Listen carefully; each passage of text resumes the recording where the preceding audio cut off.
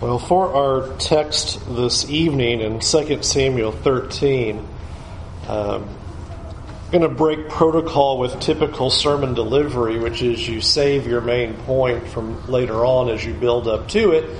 And what I want you to do is really, as we go through the lesson, is just see this main point throughout. The title of the lesson is The Wages of Sin, and if you know the New Testament passage, your mind is filling in the rest of that the wages of sin is death. And in this text, what we're going to see is the wages of sin is death and so much more. Sometimes we don't think about how ugly sin really is. And that's really the focus that I want us to spend our time on tonight as we go through the 13th chapter of 2 Samuel, is that we will just be stunned by the ugliness of sin. And the reason why that's important is because sometimes we can have the tendency to think, well, so what if we sin? What does it really matter? Who am I hurting? Why can't I do what I want to do? Who really cares? Why do the Scriptures have to talk about sin? And one of the things that God has to constantly show us and do for us again and again is just show us, I want you to see how ugly sin is. And see truly what the wages of sin are. This chapter is probably one of the ugliest chapters in Scripture. I won't say that it's the ugliest. I'll reserve that for Judges. That, I think, is probably some of the ugliest of texts. But this certainly probably falls in top 10 of ugly text where we see the ugliness of sin truly on display. Chapter 13 opens in telling us about one of the sons of David. His name is Absalom. Absalom has a beautiful sister named Tamar, and one of David's other sons, Amnon, would be a half-brother to Tamar. Well, Amnon has a particular predicament.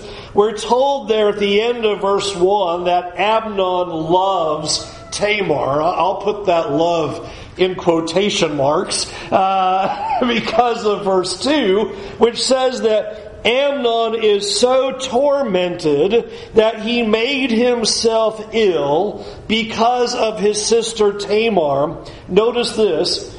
For she was a virgin and seemed impossible to Amnon to do anything to her. We're already starting with a very disgusting beginning. And what we are seeing is here is Amnon, and he is sick with basically a self-consuming lust for Tamar. He has made himself physically ill over it, because he's unable to get what he wants. In fact, though it doesn't seem like it, verse 2 is upholding the purity of Tamar. He knows that Tamar is a virgin and is pure, and they are not going to have sexual immorality or run away on some escapade or meet out in the woods or something like that. It's stating Amnon knows the kind of character of Tamar, and there is no way that they are going to get together. There is no way that he's going to get what he wants out of her, which is sexual relations. And so he's sick. He wants her so bad that he is just sick with lust. Well, one of Amnon's friends, his name is Jonadab in verse 3. He is a crafty man, we are told, and he certainly is. He sees that Amnon is just disheveled and sickened by this and wants to know, well, what is the matter? Why do you seem so off? You are the son of the king. What are you so upset about? And Amnon explains how beautiful Tamar is, and there's no way that he can have her, and he doesn't know what to do, and he's just sick about the whole thing. And the friend says, well, I've got an idea for you. Here's what you do, is you pretend to be sick. And then tell your father to have Tamar come and feed you and make meals for you while you're sick in bed. And then that way you'll be able to have time with her. And so that is then exactly what he does. I want us to already, right in the very beginning, begin to see the ugliness of sin. Before you can hardly get moving in the text, there's layers upon layers of the ugliness of sin. You see already that Amnon, who could just simply say, okay, she's beautiful, but I'll just find somebody else. No, that's not good enough. He's going to be sick physically because he's so consumed by his desire, so consumed by lust, which then leads to another sin where now his friend is going to help him conspire to commit sin. And please consider the horror of the conspiracy. What we will do is we will play upon the kindness of this woman. She is going to come and bring you meals and care for you, and you then can be able to use that to your own advantage and do what you want. I just want you to see this very beginning is horrible upon horrible upon horrible. Amnon doesn't say, friend, that's really gross and terrible, and how do we ever just conspire like that? Especially on the kindness of this woman who will take care of me. And no. The plan is all laid out. So in verse 7, David tells Tamar to go to Amnon's house and prepare him food. Tamar then makes the meal and he sends everybody out of the room in verse 9. And as she comes in with the food, we are told in verse 11, but when she brought them near to him to eat, he took hold of her and said to her, "Come lie with me, my sister." She answered him in verse 12, "No, my brother, do not violate me, for such a thing is not done in Israel. Do not do this outrageous thing. And as for me, where could I carry my shame? And as for you, you would be as one of the outrageous fools in Israel. Now therefore speak to the king, for he will not withhold me from you." She tries to speak reason into him and say, this doesn't make sense. You cannot do this thing. This is going to be awful for me. It's going to be awful for you. If you remember a few lessons ago, we talked about the warning flags that David had before he committed his sin. And here is all these warning flags of don't do this. Do not take this path. And yet what you notice next is awful in verse 14. It says there that he would not listen to her, for being stronger than she, he violated her and lay with her. This is more of the ugliness of sin. Is that you see then his selfish lust to then take what he wants. And if that wasn't bad enough, then verse 15... And then Amnon hated her with a very great hatred, so that the hatred with which he hated her was greater than the love with which he had loved her. And Amnon said, "Get up and go." But she said to him, "No, my brother, for this is wrong, and sending me away is greater than the other that you did to me." But he would not listen to her. He called the young man who served him and said, "Put this woman out of my presence and bolt the door after her." Now she was wearing a long robe with sleeves, for thus were the virgin daughters of the king dressed. So his servant put her out and bolted the door after her, and Tamar put ashes on her head and tore the long robe that she wore. She laid her hand on her head and went away, crying aloud as she went. I think sometimes when you read this, you might be surprised at Amnon's reaction after taking what he wants. Verse 15 says, now that his hatred is greater than the love that he had for her. But this ultimately is the picture of the sweetness of sin and then the bitterness of sin. And this is so often how sin operates, and truly operates when it comes to sexual immorality. That he gets what he wants, and now he is consumed with hatred and bitterness and anger. The sweetness of the sin now immediately is replaced with all that guilt, with all of that shame, and the hatred now rises up. There are lots of stories of people who express that very truth when it comes to sexual immorality. That the temporary sweetness is then replaced with hatred, anger, bitterness, all kinds of these sinful things that rise up because you've taken what you wanted. And that's what happens here now with Amnon, and casts her out. One of the things you're seeing not only is the horror of sin and how ugly it is, but do we see as well how particularly selfish sexual immorality and sexual sin is? Everything that Amnon has done here is all this self-consuming lust. This sin is so selfish in what he does. And it is ultimately to such a degree that the point that Tamar is making is that he has absolutely ruined her. Now, by doing what he did, according to the law, he was supposed to marry her and take care of her so that she would not be financially ruined and financially destitute, because nobody is going to marry her now. And that's why that was built into the law that way that you read about. If you were to rape a virgin, you had to pay the fine and marry them and not divorce all the days of your life.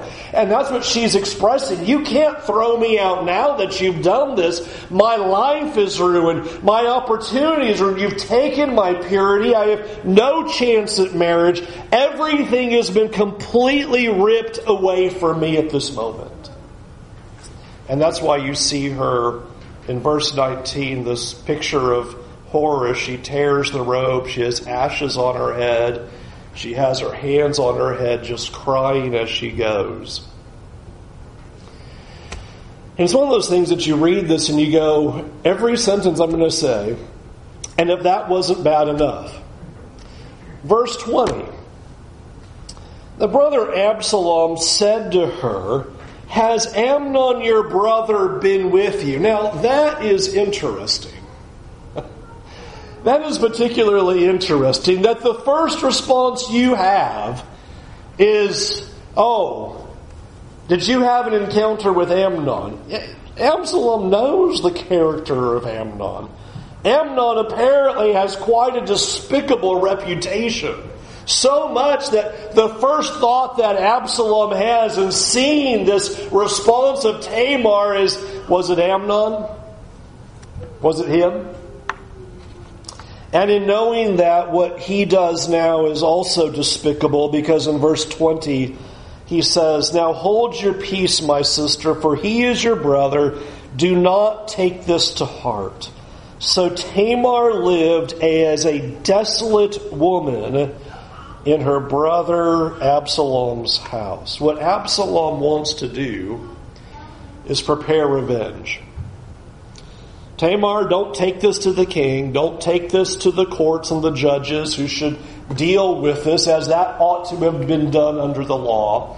Instead, keep it to yourself. Keep quiet. I'm going to take care of this. I'm going to be the one to do something about it. Absalom now is going to use this as an opportunity for sinning himself, and is now plotting his revenge against Amnon. And then if that were not bad enough, verse 21, when King David heard all of these things, he was very angry, but does absolutely nothing about it. As the king of Israel, he is to be the one who would reign in righteousness and execute justice and make sure things are done right in this kingdom. And yes, David's angry, but David does nothing about it. I want us to think about for the moment here, as we're moving into this horror of this chapter, is that what we are seeing is that David's own sin now is causing chaos in the kingdom. Because now as this needs to be done, as a justice needs to happen against Amnon, because Amnon has been filled with lust and taken a woman and done this, well, David, why don't you do something? Well, if you think for a minute, this is a very close mirror to the same path that David took. And so David has become like Eli very early on in the book that we saw, where Eli was upset as his sons but did nothing about it. And now David is angry at his sons, but he does nothing about it. Verse 23 says that 2 years go by. 2 years go by now. And Absalom is plotting his revenge, and now he has come up with the right opportunity. He says that he is going to have this sheep shearing get together that's going on. If you remember when we talked about that with the event and the account with Nabal, we talked about sheep shearing in Israel was a festival. It's a feast time. It's rejoicing. And so what Absalom says is let's get Amnon to come with us so he will be a part of this party and feasting that's going to go on as we shear the sheep. And so requests of David, make Amnon come with us. And David's like, why would Amnon go with you? But Absalom is insistent that Amnon come. And so David directs Amnon to go with Absalom after these 2 years. And once they are out at this sheep shearing party, Absalom tells his men, as soon as he is making merry and drunk in this festival, I want you to kill him. And so that is exactly what happens. Verse 28 is the command. When I say to you, strike Amnon, then kill him. Do not fear, have I not commanded you? And so in verse 29, the servants of Absalom did exactly what Absalom commanded them to do. A messenger returns in verse 30 to David with a strange message. It's an incorrect message, curiously enough. In verse 30, we're told that Absalom has struck down all the king's sons and none of them is left. I'm not sure why that was the message. But verse 31, the king arose and tore his garments and lay on the ground, and all the servants were standing there and they tore their garments. But Jonadab comes and says, no, that's not what happened. All the king's sons have not died. Rather, Absalom has had Amnon killed because of the day that he violated his sister Tamar in verse 32. So verse 33, therefore do not let the Lord the king take it to heart and suppose that all the king's sons are dead, for Amnon alone is dead. And David does nothing.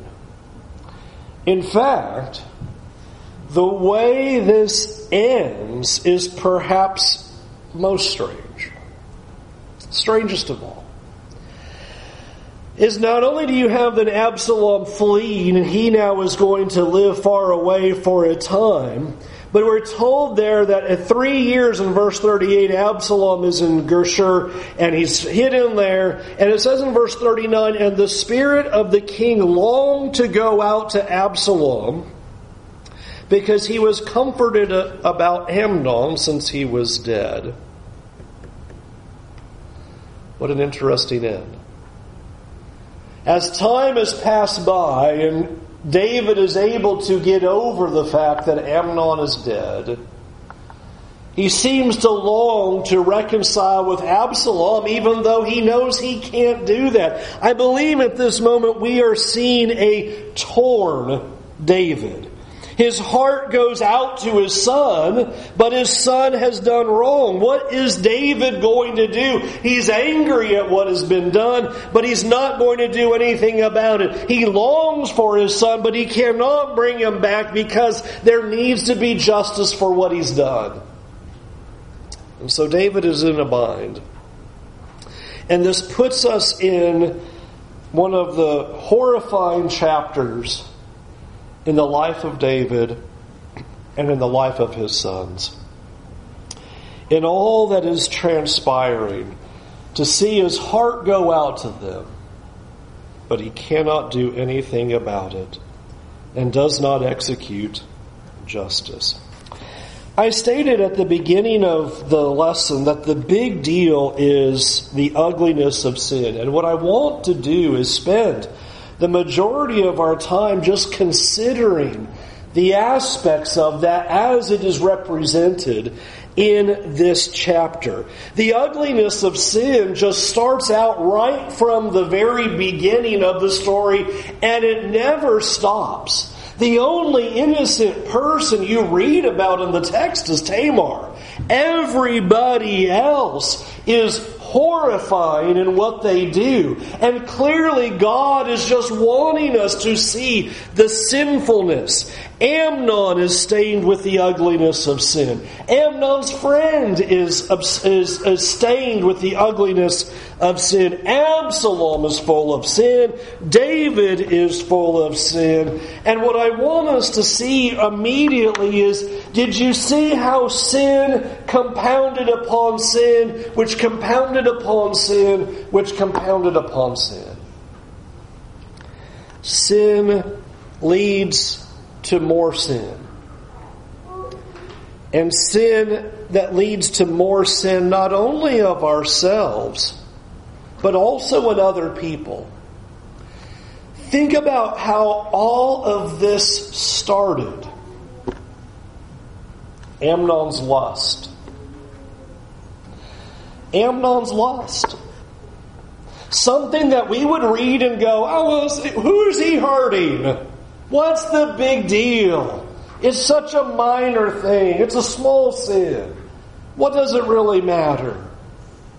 But I want you to see Amnon's sin of lust leads to Amnon's friend's sin of conspiracy to sin, which leads to Amnon's raping of Tamar, which leads to David's sin of doing nothing, which leads to Absalom's sin of taking revenge and killing Amnon, which leads to David's sin of still yet doing nothing. Just this domino awash of sin. But that is what sin does. I don't know of a better illustration when I've tried to think of the concept of sin, except if you've ever been to a pond or a lake, and if you can get a pretty decent sized rock and try to just throw it out toward the middle of that pond, and watch how far the ripples just keep going and going and go. They'll keep going until it's out of sight. The ripples will just go and go and go.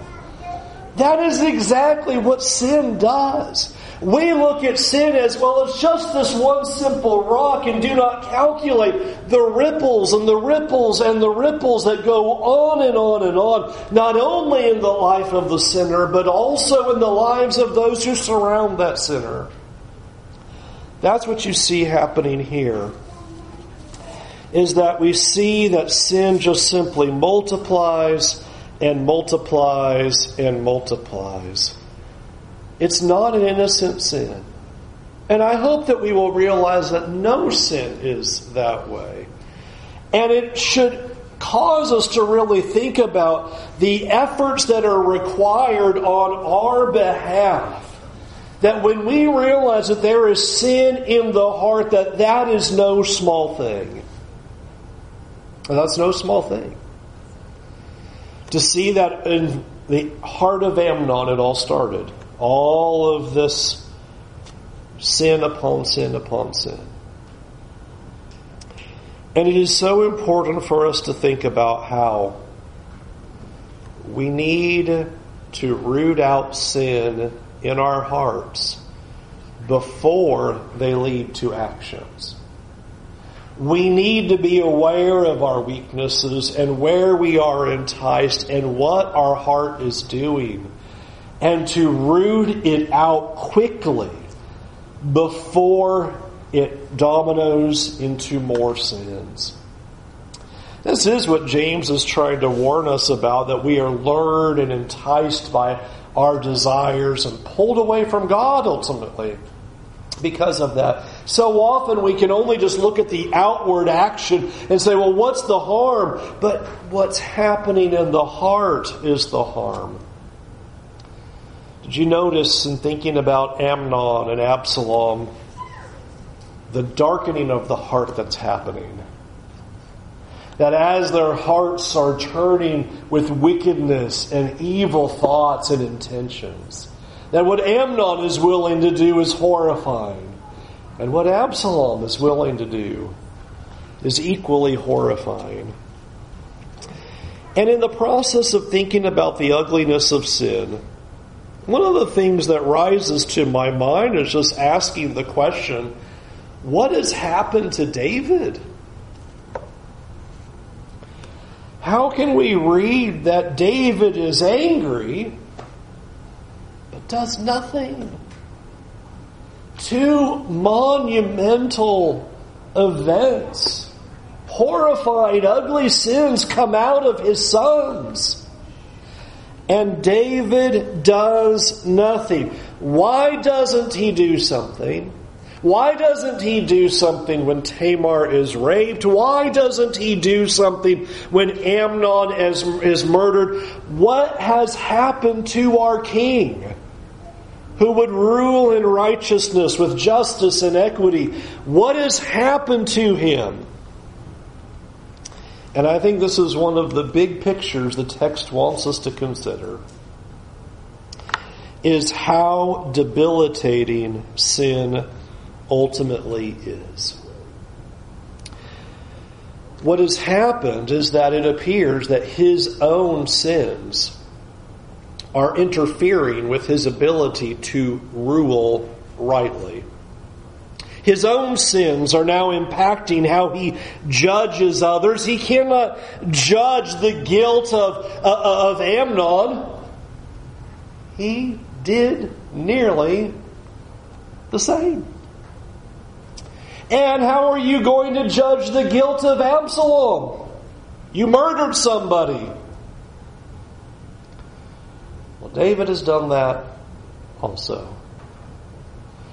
Sin is so debilitating.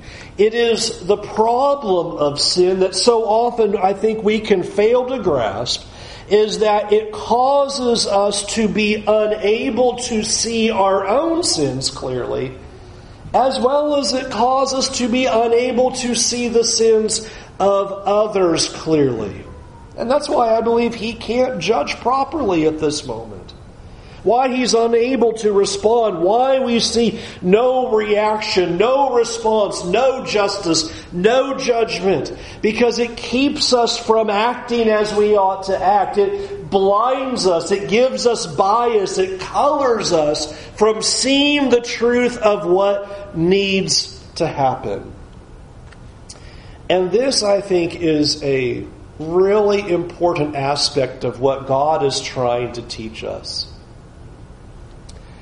The reason we, of our own abilities, intellect, intelligence, cannot comprehend truth of our own is because we are colored by our sins. This is the point that the Apostle Paul is making in Ephesians 4, verse 17. I use a different translation because it's a text that I've quoted a lot of. I'll give you a different rendering of it because it hits the point of what Paul's trying to get at. So Ephesians 4, verse 17. I am telling you this, I insist on it in the Lord. You shouldn't live your life like the Gentiles anymore. They base their lives on pointless thinking, and they are in the dark in their reasoning. They are disconnected from God's life because of their ignorance and their closed hearts. They're people who lack all sense of right and wrong, and who have turned themselves over to doing what feels good and to practicing all sort of corruption along with greed. Paul's telling us about you're darkened in your mind, your futility in your understanding. Your sins mean you cannot see truth clearly. And that is what has happened here. That's exactly what sin does. It causes us to be unable to see what truth really is. What is truly right and wrong. Because sin has messed us up. I think it's interesting to see in the whole of this text and the picture of what is happening, that we have been brought to a point that as we've traveled through these books and traveled through these chapters, that we were on the brink of hope. Do you remember that 1 Samuel was all about trying to bring about hope? The end of Judges was there's no king in Israel. Everyone's doing what is right in their own eyes.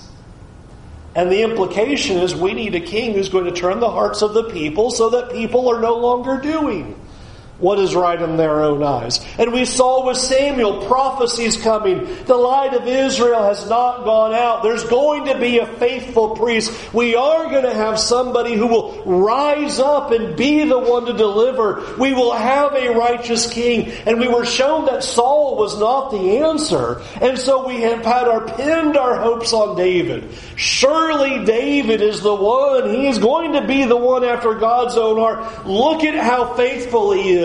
Look at how righteous he is. Look at how he is dependent upon God. Look at how humble he is. And now we come into chapter 13, and really the kingdom has been plunged into absolute hopelessness. That the cycle of sins have started all over again. Remember at the beginning of 1 Samuel we saw Eli, and he's unwilling to do anything to his sons, and his sons are despicable. And we moved a little bit forward and we saw Samuel, and the picture seemed to be, oh, Samuel, he's going to be the one, but remember his sons. And the people of Israel came to Samuel and said, your sons are not like you. They don't follow in your ways. So we need a king. And so David rises up. And how is it looking for the sons of David? Horrible. The kingdom is being plunged into hopelessness. Everyone is doing what is right in their own eyes again. Amnon wants something, take it. Absalom wants something, take it. One of the big points that God is trying to get across to us over and over and over again is there is no human who can be the solution to the problem. Because the text has tried to lead us to the point of it's David. And it's not. And it's not David's sons. But we have been left with a huge problem, with all of the hopelessness that surrounds the text. Human leaders cannot save us. Not a single human can. And it doesn't matter who we keep trotting out. Not a single one is going to work. Will it be Abraham? No. Isaac? No. Jacob? No. Moses? No. Joshua? No. One of the great judges? No. Samuel? No. Saul? No. David? No. The text is trying to show us that humanity cannot put its hope in humanity. If we think that somebody, some human, is going to make all the changes, make everything better, be the answer, be the solution, be the help that we've always needed, this is the one who's going to change the nation, change the world, change the culture, you will be wrong. No human can do it. And one of the reasons why is because every human is colored by their own sin and cannot judge as a sinless, righteous judge. That's the hope that is laid out for what we're ultimately needing. We need a sinless judge who can judge righteously because he's not conflicted by sin. He's not going to be colored by sin. He's not going to have a bias. He's not going to go, I can't judge that because I did that. We need somebody who can apply truth properly. In a long-about way, what I'm trying to get at is sometimes the challenge that we have as we argue over what is truth, what is right, what is wrong, what should we do, what should we not do, is to realize that the reason we must listen to Jesus is because He is the only one who has not been tainted by sin and is able to clearly see and proclaim what truth is. We cannot. We're colored. We have bias. We're tainted. And we're all going to lean and bend based on our sins. Or with David, the sins of your kids. Or the people in your life. There is only one person, and this is why He has to come from heaven. He cannot be just mere human. He's going to be a sinner. We need the perfect judge. We need God to send us a king who can tell us truth and show us truth. And then ultimately, then what we must do is submit to what He says, because by faith we understand that only He can say what truth is and not me. And as soon as I become the one who tries to evaluate what that truth is, I fail to realize how colored and biased and tainted I am by my own sin. I have to accept what He says as truth. Because as Paul said, we're darkened in our understanding.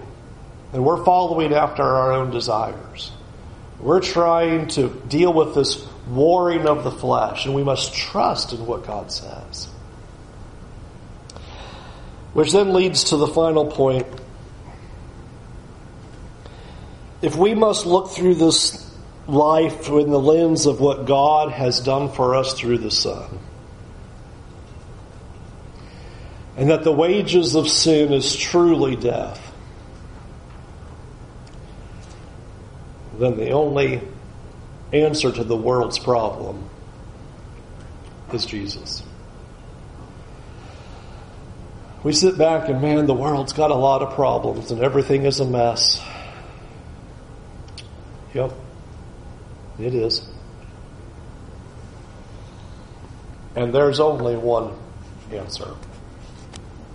There's only one solution. There's only one hope. And that only hope is that for all people to submit to the truth of Christ. That's it. There is no other answer. There is no other Savior. There is no one who can fix this boat or right the ship except people submitting to the truth of Christ. David looks like the one who could certainly change Israel. And even he will plunge the kingdom into further darkness because of his own sins, his own inability to execute justice as it ought to happen. Please see the ugliness of sin and how much that taints our ability to recognize what is right and what is wrong. That's why we come to the Word of God and we allow it to inform us of what is truth, what is error, what is right, and what is wrong. Because our definitions are broken and our sins have wrecked our lives. Let's go to God in prayer as we conclude. Our Heavenly Father,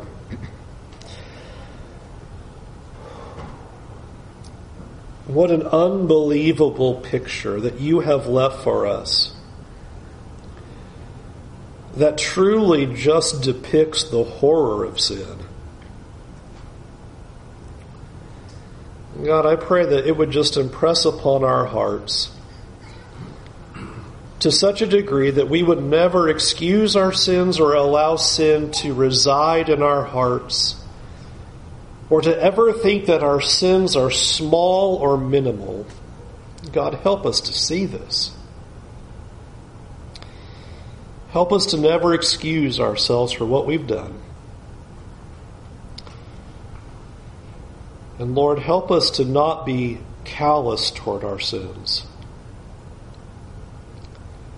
but to see the selfishness, to see the ugliness, and to see the hurt that comes from our sinning. Lord, we thank you that you have revealed to us our need for a king who can rule in righteousness. God, forgive us for when we've tried to look to humans to be our deliverance. Forgive us for when we've tried for other people to be our hope and to be our rescue. Lord, forgive us for when we've tried to save ourselves or think that we're not that bad. And forgive us for the times that we have argued against your truth, thinking that we see more clearly than you. Lord, forgive us of our sins. Make us always aware that we are colored by sin, and that all that we need is to see you just more clearly, to look at your word more carefully, and that we would submit to every bit of what you say because you have truth, because you're sinless, and we are not. God, forgive us for the horrifying things that we have done in our lives. Forgive us for when we have not been right, when we have not reflected you, and we have chosen to sin instead of serving you. Forgive us, Lord. And in the days ahead, we pray that we would not only be more faithful, but that we would no longer minimize our sins before you, to see them for what they are, to rip them out of our hearts. And Lord, we pray that you'd give us the courage to do that every day as we walk with you. In Jesus' name, amen. Amen.